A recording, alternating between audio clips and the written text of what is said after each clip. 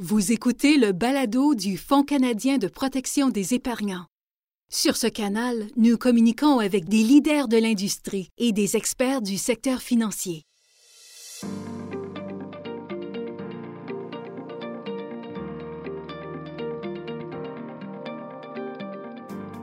Bonjour et bienvenue à nos auditeurs. Ce balado du Fonds canadien pour la protection des épargnants, ou le FCPE, se concentre sur la réglementation en temps de crise.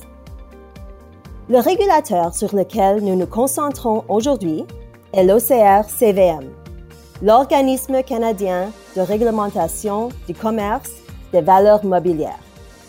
L'OCR-CVM est l'organisme d'autoréglementation responsable de la réglementation et supervision des courtiers en placement au Canada. Au FCPE, nous nous appuyons sur le cadre réglementaire de l'OCR-CVM et nous collaborons sur plusieurs initiatives, y compris ce balado. Je suis très heureuse d'avoir Claudine Bienvenue avec nous aujourd'hui. Claudine est vice-présidente à l'OCR-CVM pour le Québec et l'Atlantique. Elle va nous décrire le travail effectué par son équipe à l'OCR-CVM Montréal durant cette période de crise. Bienvenue, Claudine. Bonjour, Ilana. Je te remercie de m'avoir invitée à participer à ce podcast. Ça me fait vraiment plaisir. Donc, pour commencer, pourriez-vous décrire la façon dont l'OCR-CVM a modifié ses processus au cours de l'année dernière pour s'adapter à la pandémie? Par exemple, la façon dont les firmes ont été auditées et la manière de gérer les audiences devant les tribunaux. Bien sûr.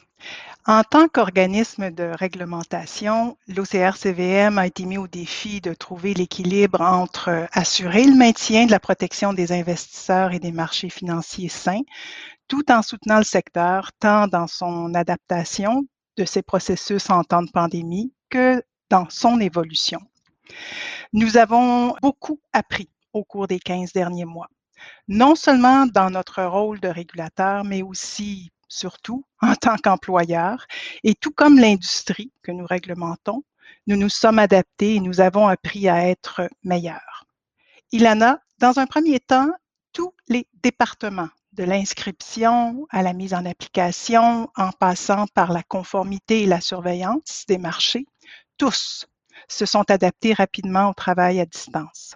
Comme je le mentionnais, Ilana, en ouverture, l'OCR-CVM a la responsabilité de réglementer et superviser les courtiers en placement et leurs employés. On doit veiller à ce que les courtiers membres et leurs personnes inscrites respectent l'ensemble des règles auxquelles ils sont soumis et plus spécifiquement celles relatives à la conduite des affaires, des opérations financières et de la conduite de la négociation. Pour ce faire, nos équipes procèdent à l'inspection des firmes et des individus inscrits. Antérieurement, les inspections étaient réalisées sur place, donc chez les firmes. Depuis mars 2020, les équipes réalisent toutes les inspections à distance en utilisant divers outils comme des outils informatiques, les entrevues vidéo, les réunions WebEx et autres, des inspections visuelles des succursales par vidéo interposée. Et tous les documents sont transmis électroniquement et les analyses se font comme à l'habitude, mais à distance. Je veux aussi insister, Ilana, sur le fait que le calendrier des inspections a été respecté. Nous n'avons pas réduit le nombre d'inspections par rapport à ce qui avait été prévu avant la pandémie. Si au début, il y a eu des adaptations, je peux dire qu'aujourd'hui, c'est business as usual. Le secteur financier canadien, comme ses homologues mondiaux, a dû s'adapter rapidement. Ce qui était des scénarios théoriques dans les plans de continuité des affaires est devenu une réalité et avec le confinement et a posteriori, nous constatons que le plan a fonctionné. Merci, Claudine. Et en matière de surveillance des marchés, quelles seraient vos observations et commentaires? Le défi était grand. Les marchés financiers ne peuvent fonctionner avec efficacité que si les investisseurs et les participants du secteur ont confiance. Et cette confiance repose sur des activités de négociation équitables et ordonnées sur tous les types de capitaux propres et les types de créances. La détection des pratiques manipulatrices est donc essentielle en temps normal, tout autant, naturellement, et sinon plus en temps de pandémie. Ilana, tu m'aurais demandé il y a 15 mois si la surveillance des marchés pouvait se faire hors des salles de surveillance de Toronto ou Vancouver, et je crois que spontanément, nous aurions tous répondu par la négative. Mais ça aurait été une erreur. L'équipe de technologie de l'information de l'OCR-CVM a mis en place pour chaque agent de surveillance une suite complète de technologies de surveillance sécurisées dans chacune de leurs maisons, avec des liens vidéo vers tous leurs collègues. En substance, nous avons créé une salle de surveillance virtuelle pour nos équipes de Toronto et Vancouver, et ce, en quelques jours. Notre département analytique, qui se concentre sur des solutions automatisées, a aussi mis l'épaule à la roue. À titre d'exemple, pendant la période volatile de février et mars 2020, près de 4 milliards de transactions ont été réalisées. L'équipe d'analytique a disséqué ces transactions pour évaluer s'il y avait eu des ventes à découvert anormales qui auraient contribué à cette volatilité. Il y a quelques années, il aurait fallu des semaines, sinon des mois, pour réaliser de pareilles analyses, alors qu'au début de la pandémie, ça a pris quelques jours et le tout avec une équipe travaillant en virtuel. Et je peux vous assurer que l'analyse a été minutieuse, fouillée et a eu un impact significatif sur notre capacité à surveiller les marchés. Claudine, c'est vraiment incroyable le rôle important et significatif que la technologie a joué durant cette période. Est-ce que vous pourriez décrire la façon dont la gestion des enquêtes et des auditions s'est adaptée durant cette période? Certainement. Comme vous le savez, en cas de contravention aux règles de l'OCR-CVM, les firmes et les personnes inscrites peuvent faire l'objet d'enquêtes et, si requis, de procédures disciplinaires. Avant la pandémie, les entrevues d'enquête, tout comme les audiences disciplinaires, se faisaient en personne. Au lendemain du confinement, nous avons ajourné les audiences en personne et les avons remplacées par des procédures électroniques se déroulant par téléphone ou par vidéoconférence. C'est donc dire que le panel de 3 membres qui forment une formation d'instruction siègent chacun de leur domicile. Les parties représentées par avocats sont chacun dans leur demeure et les témoins sont aussi entendus par vidéoconférence.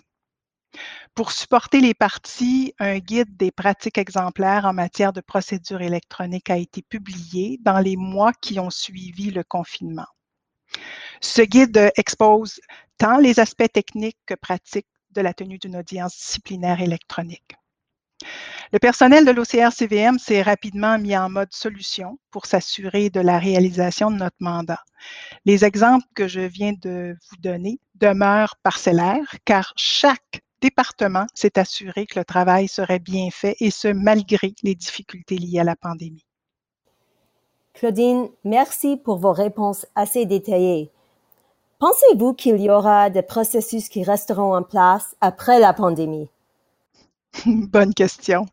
La pandémie a accéléré la nécessité pour nous d'être plus flexibles et agiles dans nos relations avec nos membres. Et cette agilité risque fort d'être un héritage important dans le futur.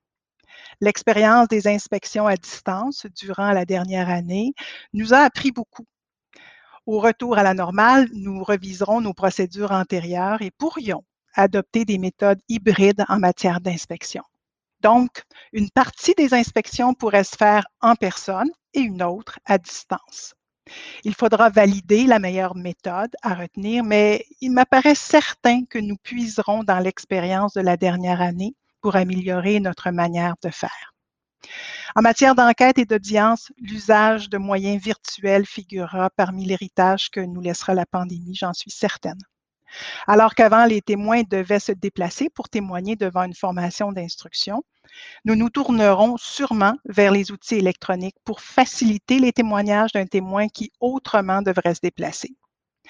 Pareille solution est particulièrement adaptée pour les personnes vulnérables. Des audiences hybrides pourront être tenues dans le futur, alors qu'avant la pandémie, à part de très rares exceptions, tout se passait en personne. Les dispenses aussi qui ont été octroyées à un ou des courtiers, et ce pour un temps défini, pourraient aussi nous inspirer des changements aux règles lorsque l'objectif poursuivi est atteint, mais de manière différente.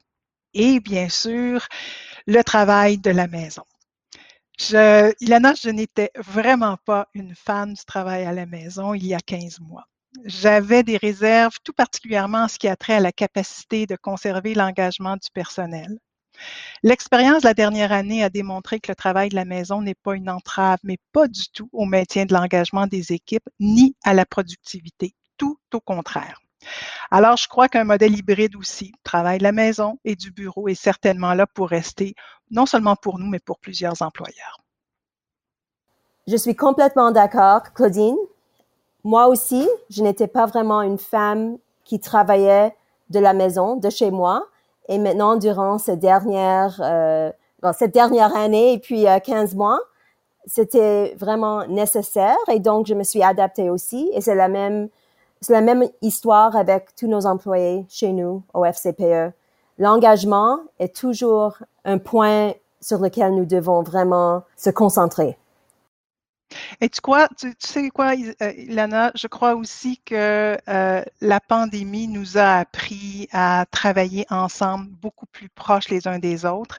Et ce qu'on avait construit au départ apparaît aujourd'hui comme étant la force la plus importante qu'on puisse avoir. On l'a construit, donc maintenant, on récolte, si tu veux, en temps de pandémie. Oui, absolument. Et je suis sûre que ce sont des pratiques qui vont continuer après. Oui. Et les relations et la collaboration et la manière de travailler ensemble plus prochement sera, je suis certaine, aussi un héritage qui va continuer après. Tout à fait. Et continuons sur le même thème, Claudine, sur les pratiques durant cette pandémie, etc. Avez-vous observé de meilleures pratiques au cours de vos examens des courtiers membres? Je vous dirais oui, bien sûr. Le secteur financier canadien, comme ses homologues mondiaux, a dû s'adapter rapidement à ce qui avait été des scénarios théoriques dans les plans de continuité des activités devenus une réalité, malheureusement. Les courtiers membres se sont adaptés eux aussi extrêmement rapidement.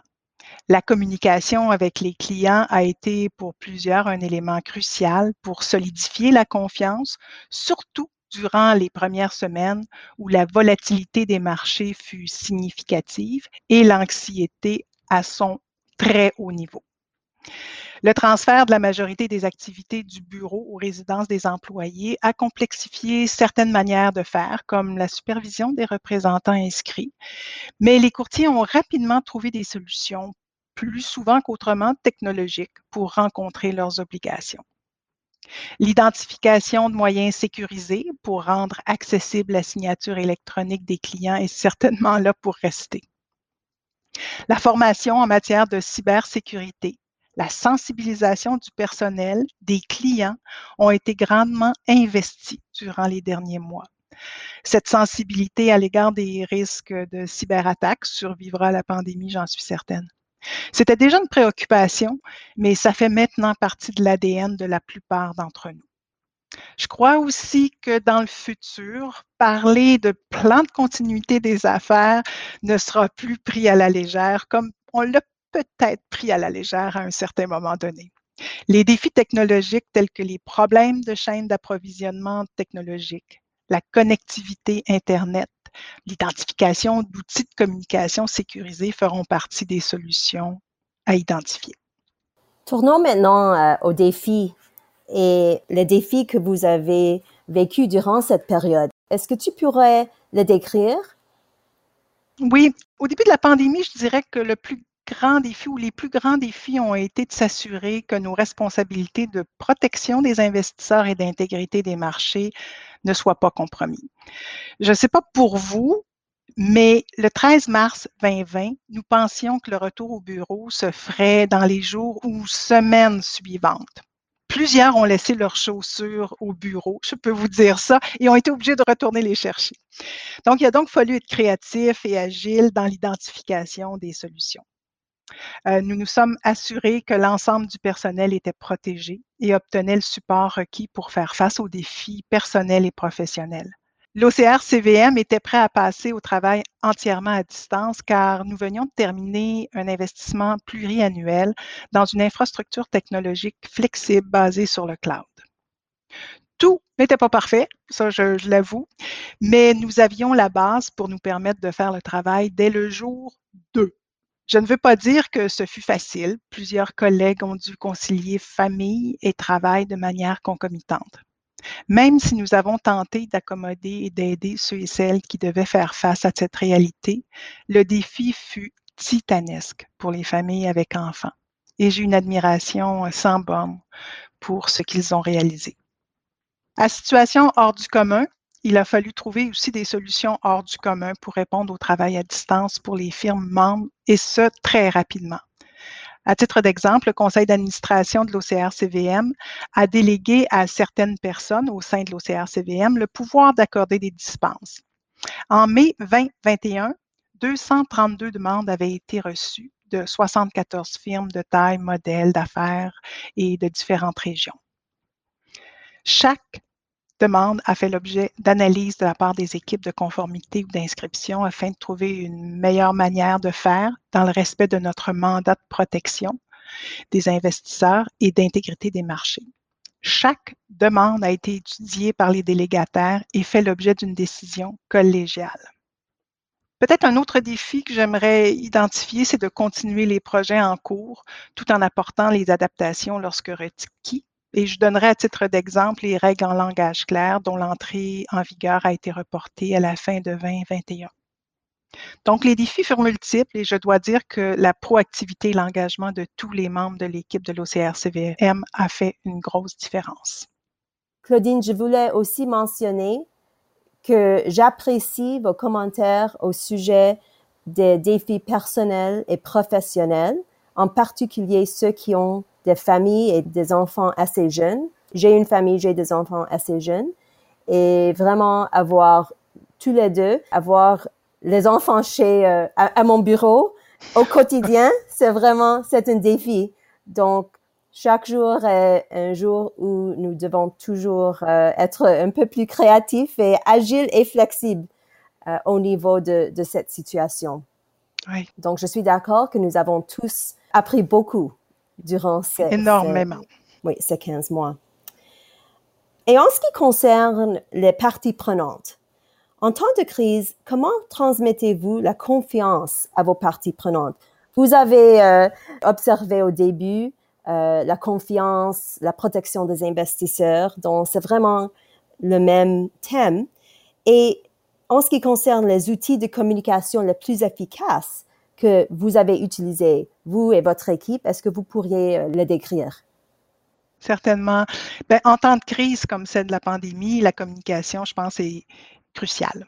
Qu'elle soit électronique pour rejoindre l'ensemble des membres, par vidéoconférence pour des groupes plus restreints ou encore par voie téléphonique, les échanges sont essentiels pour garder le contact, prendre le pouls de nos équipes et des membres et pour identifier les problèmes et trouver des solutions. J'aimerais souligner qu'une des nombreuses initiatives mises en œuvre depuis le début de la pandémie est qu'une fois par semaine, Andrew Kriegler, qui est le président de l'OCR-CVM, convie l'ensemble du personnel par vidéoconférence. Donc, durant 30 minutes, chaque semaine, Andrew répond, explique, fait état des projets en cours, écoute l'équipe. Échanger avec le grand boss une fois par semaine, pouvoir lui poser des questions, faire des blagues, c'est une initiative qui a permis de rester en contact. En fait, une des demandes de l'équipe est que ces rencontres se continuent après le retour au bureau. Je trouve que c'était vraiment un beau succès. Parmi les outils de communication, donc on pense aux vidéoconférences qui ont pris une place, prédominante. J'ai l'impression qu'on vit avec la vidéoconférence maintenant, que ce soit au niveau des réunions internes ou avec les sociétés de placement ou les personnes inscrites, autant que pour les entrevues dans le cadre des enquêtes, des audiences ou pour employer un nouvel employé. Donc, on apprend aussi à utiliser ces outils. Quand je dis on apprend, je parle aussi de prendre conscience que les réunions ne peuvent pas durer 3 heures, 4 heures, comme ça pouvait être le cas auparavant. Il faut être préparé et être très humble et demander de l'aide lorsque la technologie nous dépasse, ce qui est souvent mon cas. Donc, au niveau des courtiers membres et des investisseurs, la publication d'avis pour exposer des interprétations de règles, des positions vis-à-vis de nouvelles manières de faire a aussi été très importante. Le personnel de l'OCRCVM s'est employé à répondre et communiquer rapidement notre position relativement à plusieurs situations. Alors, je peux vous en nommer quelques-uns. Le télétravail, la notion d'établissement. Nous avons publié un avis précisant notre approche et nos attentes. Les signatures électroniques. Sous réserve des conditions énoncées dans un avis, la signature électronique est permise. En outre, des dispenses ont été accordées lorsqu'une signature manuscrite était requise, mais que la pandémie rendait difficile à appliquer. La pandémie a accru les risques de cyberattaques tant pour les firmes que pour les investisseurs.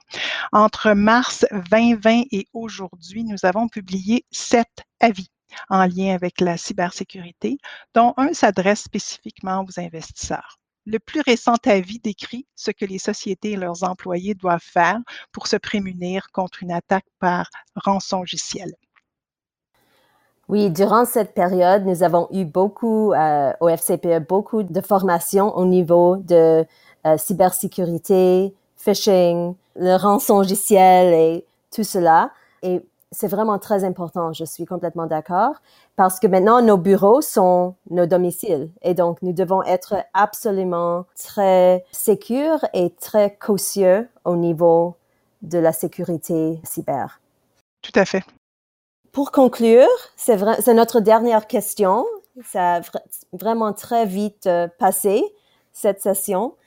Quelles ont été les leçons les plus importantes que vous avez tirées tout en dirigeant votre équipe durant cette pandémie?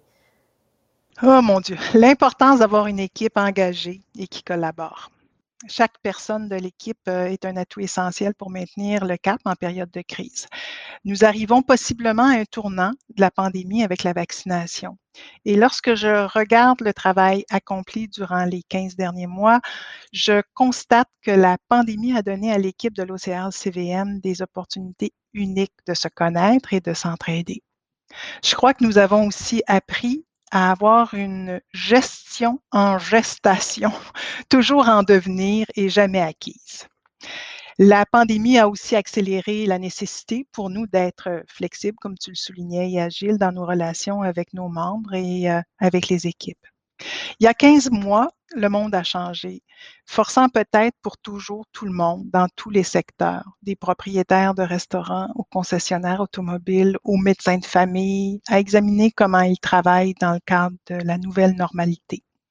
Cela a également changé notre façon de vivre, qui se conjugue plus que jamais avec collaboration, respect des collègues, parole, transparence et des manières de faire en devenir que nous découvrirons au retour de la nouvelle vie normale. Je voudrais terminer en remerciant Claudine. Merci beaucoup, Claudine. C'était vraiment un plaisir de vous avoir ici aujourd'hui. J'aimerais aussi mentionner à nos auditeurs 3 points pertinents sortant de notre discussion. 1. La technologie a joué un rôle primordial durant cette période de pandémie. 2. L'importance, comme vous l'avez constaté, Claudine, d'avoir une équipe engagée et qui collabore, en particulier quand tout est fait dans le monde virtuel. C'est vraiment d'autant plus important. Et finalement, nous avons tous appris beaucoup au cours des 15 derniers mois, au niveau technologie, au niveau collaboration, à plusieurs niveaux différents. Et comme Claudine, vous avez mentionné au début de vos remarques, nous nous sommes tous adaptés et nous avons appris à être meilleurs. Merci encore. Merci beaucoup, Ilana, de m'avoir invitée. C'est très apprécié.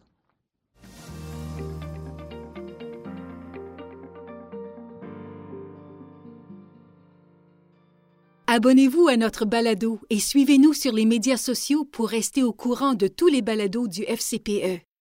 Vous trouverez de plus amples renseignements sur les conférenciers et sur les thèmes de discussion d'aujourd'hui dans les notes de spectacle du balado. Veuillez noter que ce balado est à titre informatif seulement et ne constitue en aucun cas des conseils.